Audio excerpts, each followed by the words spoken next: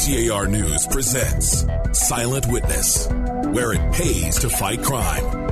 Here's Jamie West. Just days before Christmas, life dramatically changed for a 19-year-old man. It was about 3:45 on a Monday afternoon, December 19th, 2016, at Camelback and 40th Avenue. You've got cars driving around. You've got students walking from school. Phoenix Police Sergeant Jamie Rothschild says a silver car with several people inside pulled up to a group of pedestrians, and there was an argument. One of the people inside the car fired into the crowd, and unfortunately, that shot struck one of the victims as he was walking away. The young man survived, and witnesses got a good description of the shooter. He's white or Hispanic, clean-shaven, in his late teens or early 20s, and he had a tattoo under each eye. And they look like really long teardrops. The way they were described to the police indicates it's not simply a small teardrop, but almost as though it's streaming down the face. The tattoos on the shooter certainly were unique, but also we're told the silver Ford sedan was missing a hubcap on the passenger side. Next, the assault of a 73-year-old man who was just waiting for a ride. Monday, January 9th, 2017, at about 2 in the afternoon, the man was sitting in front of some apartments along 27th Avenue north of Bethany Home.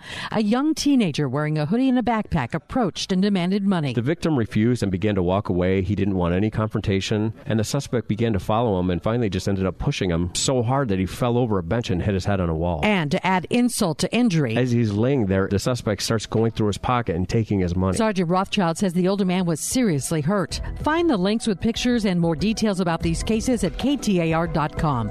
Click menu, scroll down to blogs and Silent Witness. I'm Jamie West, KTAR News. If you have information about a felony crime and wish to remain anonymous, contact Silent Witness at 480-WITNESS or silentwitness.org. With rewards up to $1,000, it pays to fight crime.